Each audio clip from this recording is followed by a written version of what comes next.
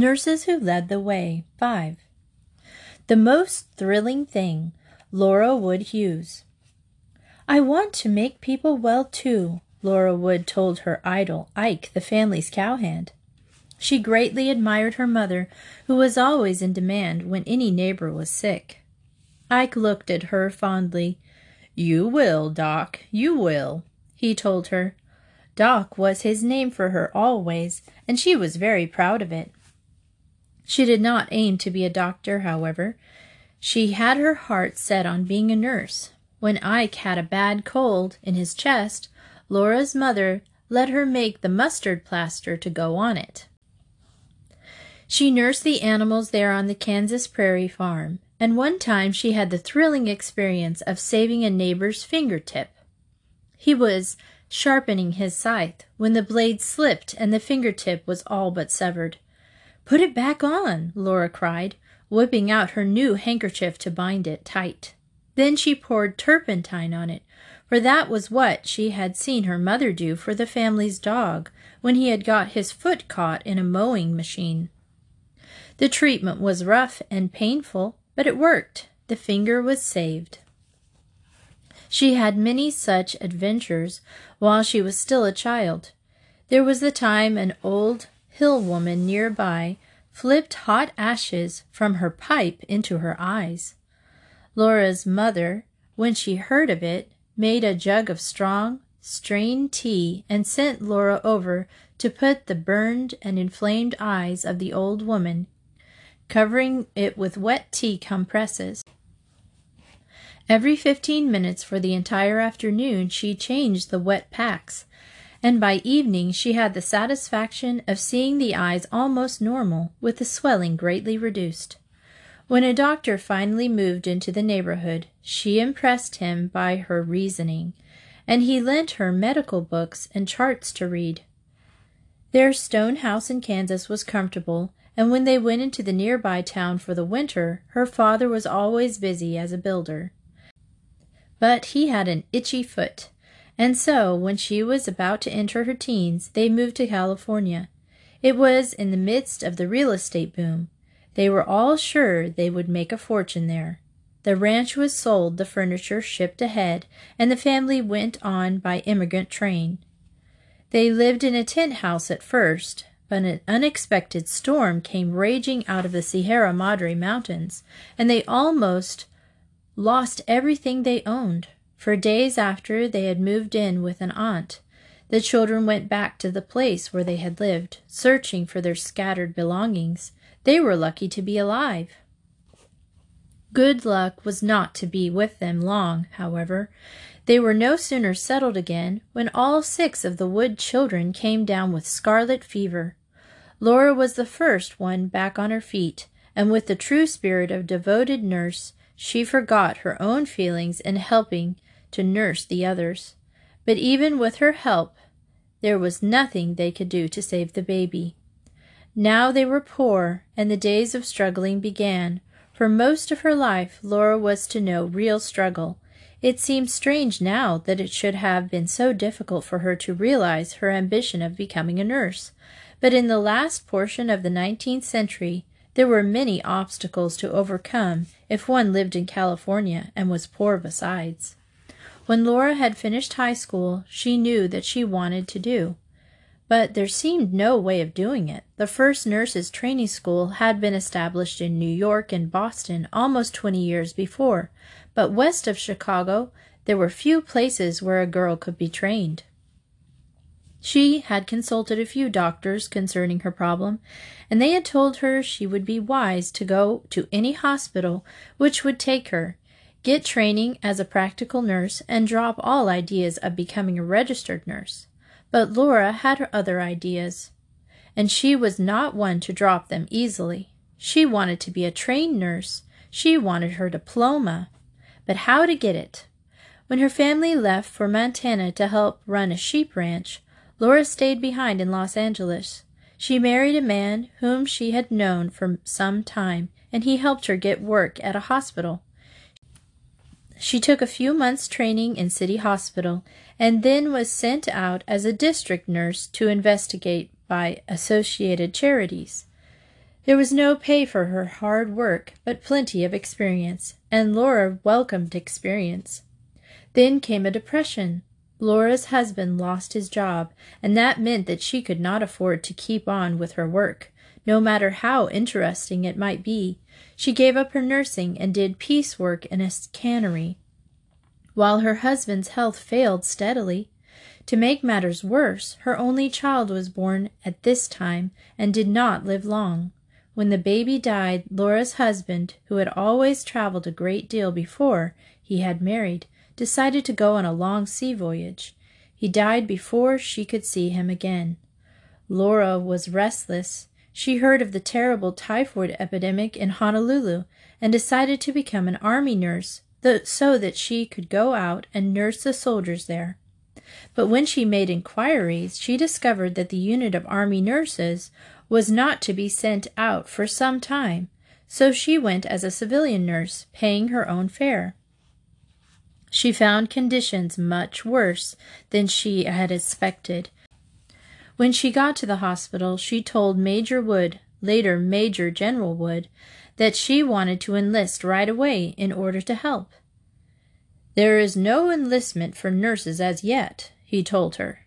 "You will have to go in under contract at $40 a month and 2 rations a day." As soon as she had signed the contract, she was assigned to a bungalow which was in charge of a medical student.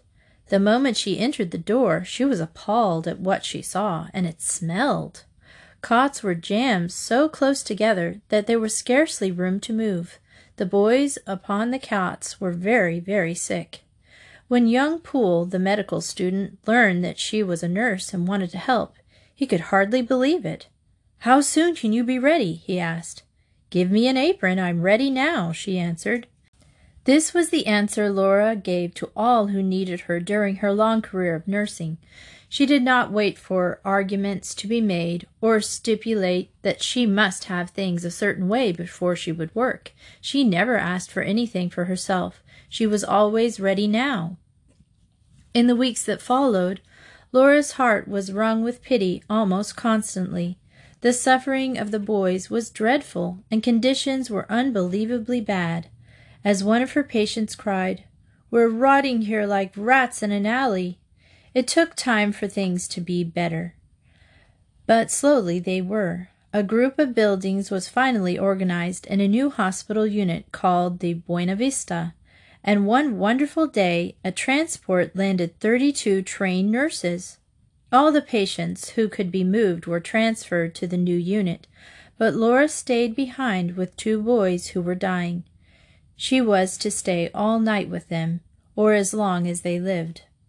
With the relief from the strain, she suddenly felt her terrible fatigue. She had been having chills the day before, and now, alone with 2 dying boys, Laura realized she too had typhoid fever. Fortunately, one of the doctors looked in to see how things were going, and it was then that Laura collapsed. She did not regain consciousness for 3 weeks. It was a long convalescence. Perhaps one of the nicest things about it, aside from the way in which the others spoiled her, was that sometimes her wheelchair was pushed about the grounds of the hospital by one of the boys whom she had nursed. 3 months later, she sailed for home, still in a wheelchair. A stay at the nursing home for convalescents in Presidio helped her regain some of her lost strength, and then she headed for Montana and her family. The family had a new ranch, an orchard this time, and it was near a town which boasted a hospital with a nurses' training school. Laura's hope for that longed-for diploma rose once more. When she was strong enough, she went back to nursing to earn the money for her tuition. Nurses did not make much money in those days, even the trained ones, and Laura, despite her years of nursing in the hospital, with Associated Charities, private and army nursing, was still not a trained nurse. She remembered how awed she had been when the nurse sent in to help care for her baby sister charged $3 for 2 days. She knew now that it took a great deal of nursing, much of it 24-hour duty before the dollars mounted. For months she took on all sorts of cases. Even when she went on her brief vacations, she seemed to be pursued by accidents and sickness, with which she only could cope, and her outings were seldom as restful as she had hoped they would be, but she continued to gain in strength, and her small hoard of dollars grew until at last she was able to apply to nursing school for admission. She trained at a big Catholic hospital, and she was made extremely happy by the decision of the hospital board that she need take only a year and a half of training, since her practical experience had been so extensive and varied. One of the friendships which she formed at this hospital began unhappily. Isabel, who was also halfway through her training, felt that Laura had been given preferred treatment, and she was quite unfriendly. She certainly did not dream that when she came down with a bad case of diphtheria, Laura would be the nurse who would volunteer to be quarantined with her. Quarantine means that you have to stay in one place for, I believe, 14 days, something like that, a long time. So they had to be together for a long time.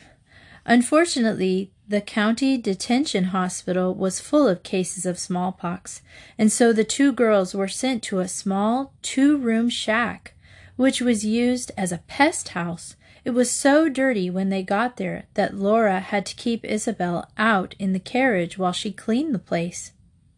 There were hardly any furnishings. There was no telephone, of course. A wire ran across the fence to the country farm, and there was a bell on it at the end of it. If Laura wanted anything, she pulled on the wire, and someone would come as far as the fence to find out what was needed. There was no running water, and the nearest water was from a hydrant 50 feet away. The quarters were far from luxurious. Isabel was terribly ill. Her fever mounted steadily higher. Laura went on with her scrubbing, trying to make the place as sanitary as possible. It was when she was resting that she saw a man waving down the road towards the little shack, and she got up to warn him away. He only waved a paper in return, and though she cried out to him that this was a pest house, and that there was diphtheria here, he came on. When he was close enough to hear, Laura saw that he was very ill. He too had diphtheria. So now she had 2 patients. There were, however, only 2 beds, so Laura took a mattress from one of the tents in the county farm people sent her, and she slept on the floor. She had hardly settled herself when a man started to climb in the window. "Don't come in here," Laura yelled. "This is a pest house." But he swung his leg over the sill and said, "That's why I'm here." It was Isabel's brother Al, and he insisted on staying to help Laura with her 2 delirious patients. He had had a shot of serum before he came, and had found a shack just over the hill in which to camp. He told her he would come in every night to take over so that she could get some rest, and that is exactly what he did until his sister was well again.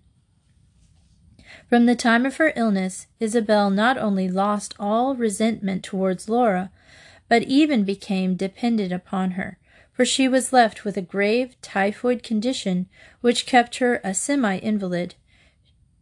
She was some years younger than Laura, and called her Ma. Laura, in her turn, felt protective towards this young woman whose life she had saved, and she always tried to keep an eye on her to see that she didn't overdo it. On the night of her graduation from the nursing school, there was a terrible storm. A doctor, whom Laura admired very much, gave them their diplomas and made a little speech. "The most thrilling thing in life is struggle." Laura fastened upon those words, for they seemed to be meant especially for her. Surely few women had such a struggle as she had to reach her goal of being a trained nurse. She received her diploma when she was 31 years old, and she sensed that the struggle was not over for her. All her life she would have to work against odds, she knew. Yet she welcomed them, for she was a born fighter, as all good nurses are. There were to be many hard places ahead. Not long after graduation, she was sent up into the Blackfoot Hills to nurse a young man who had typhoid fever. There was an epidemic in the area, and little aid could be counted on from the neighbors.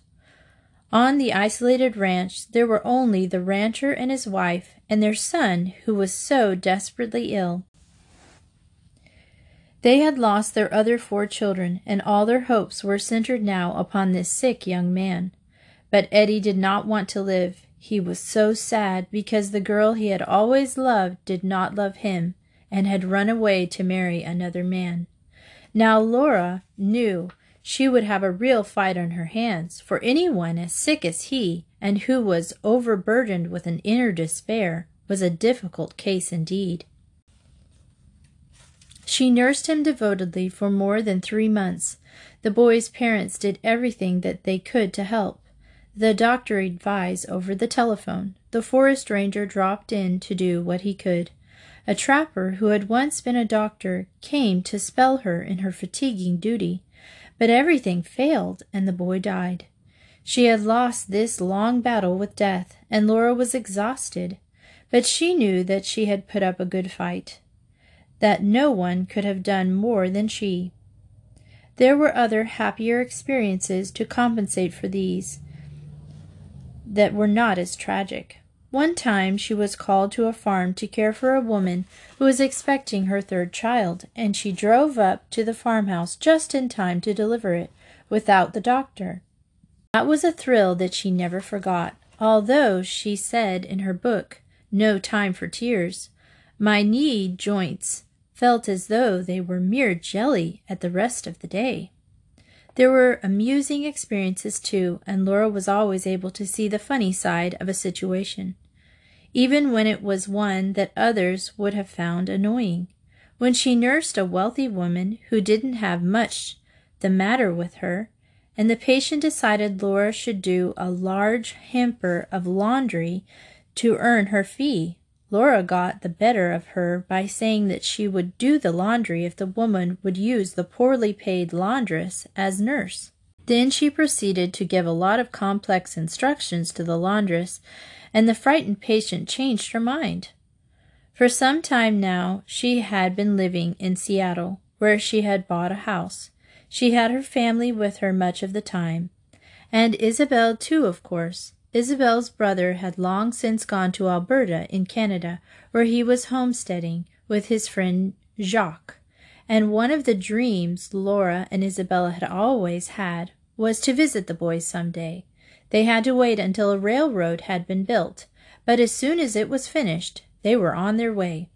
Al and his partner Jacques had 2 cabins built above a small spring-fed lake, and the barns had sheds and stables. Laura was right at home. It was pioneering all over again, and she felt as if she were back in her childhood. She had never lost her love of wide vistas, and the Canadian brush appealed to her. Neighbors were few and far between, but there were several get-togethers. The happiest of all was the Christmas party, which was held at the homestead before they left home. Laura and Isabella had invited her friends to make contributions for just such a party, and they brought tree trimmings and gifts for the children and grown-ups, as well as a portable phonograph and records. It was a wonderful party. Many of the children had never seen a tinseled tree or happy gift wrappings. When it was over, those who lived nearby went home, but the others bedded down upon the floor of the cabin on straw thicks and blankets. Laura went back to Seattle and her nursing work after this interlude, and she gave many years of happy service to the ill. She was a charter member of the Nurses Association of Northwest. She never forgot what she had heard on her stormy commencement night. The most thrilling thing in life is struggle. She knew it now, knew what it was to struggle, which had made her childhood so memorable. Knew that it was the struggle to obtain her nurse's training which had made it so worthwhile. She realized, too, that although sometimes a nurse lost the battle with death, it was that struggle to save which mattered, and which was, in the end, a kind of winning. The end. Man, I just want to read all of these people's stories. I didn't even read all of the stories in here, but it just seemed like it just told you a tiny bit of all the things they did. They were so amazing. Some of them, like Frances Cabrini and Mary Anne Bickerdyke, just seemed to be like, you know, we got to get this stuff done. And they would just go from place to place and get everything done. And then you had people like Lillian Wald, who just cared so much about other people and just listened to them, basically, most of the time. Like, she cleaned their houses and everything, and she cleaned their wounds, but sometimes they just needed her to listen. And I find that, like, in our society where we have so many things in America, that sometimes what we're lacking is just somebody to stop and listen to your troubles, because you'll always have troubles. No matter how much money you have or how many friends you have, you can still feel empty, you know, and sometimes you just need somebody to listen to you and to give you that feeling that you are important, that you matter, that you have a future, and that you're put on this earth for a purpose. And that brings me to my next book, which I'm going to read, which is kind of an adult book, but that's okay, because I'm just going to read 2 chapters from it. And it's a book that I've read all my life, and it's always helped me through really hard times. And I always find new things in it that I never thought I saw before. It's called True Spouse of Jesus Christ. It's written by St. Alphonsus Liguori, who was an Italian man. And he would go and preach to people. He was a priest, and he would go and preach to people in church. And the mothers of the town wouldn't let their daughters go and listen to him, because after they listened to him, they would go out and become nuns and dedicate their lives to helping other people, either by praying or by helping them physically in some way. So I'm going to read 2 chapters about the love of God, how much he cares for each one of us, because I think girls in general really need to know that God loves them, that they're cherished and beautiful, and that he has a purpose for each one of you. So that's what I'm going to read. You might not understand all the words because it's some old word languages stuff in here, but hey, you might find something that you like about it. So that's what's next. Join me for that.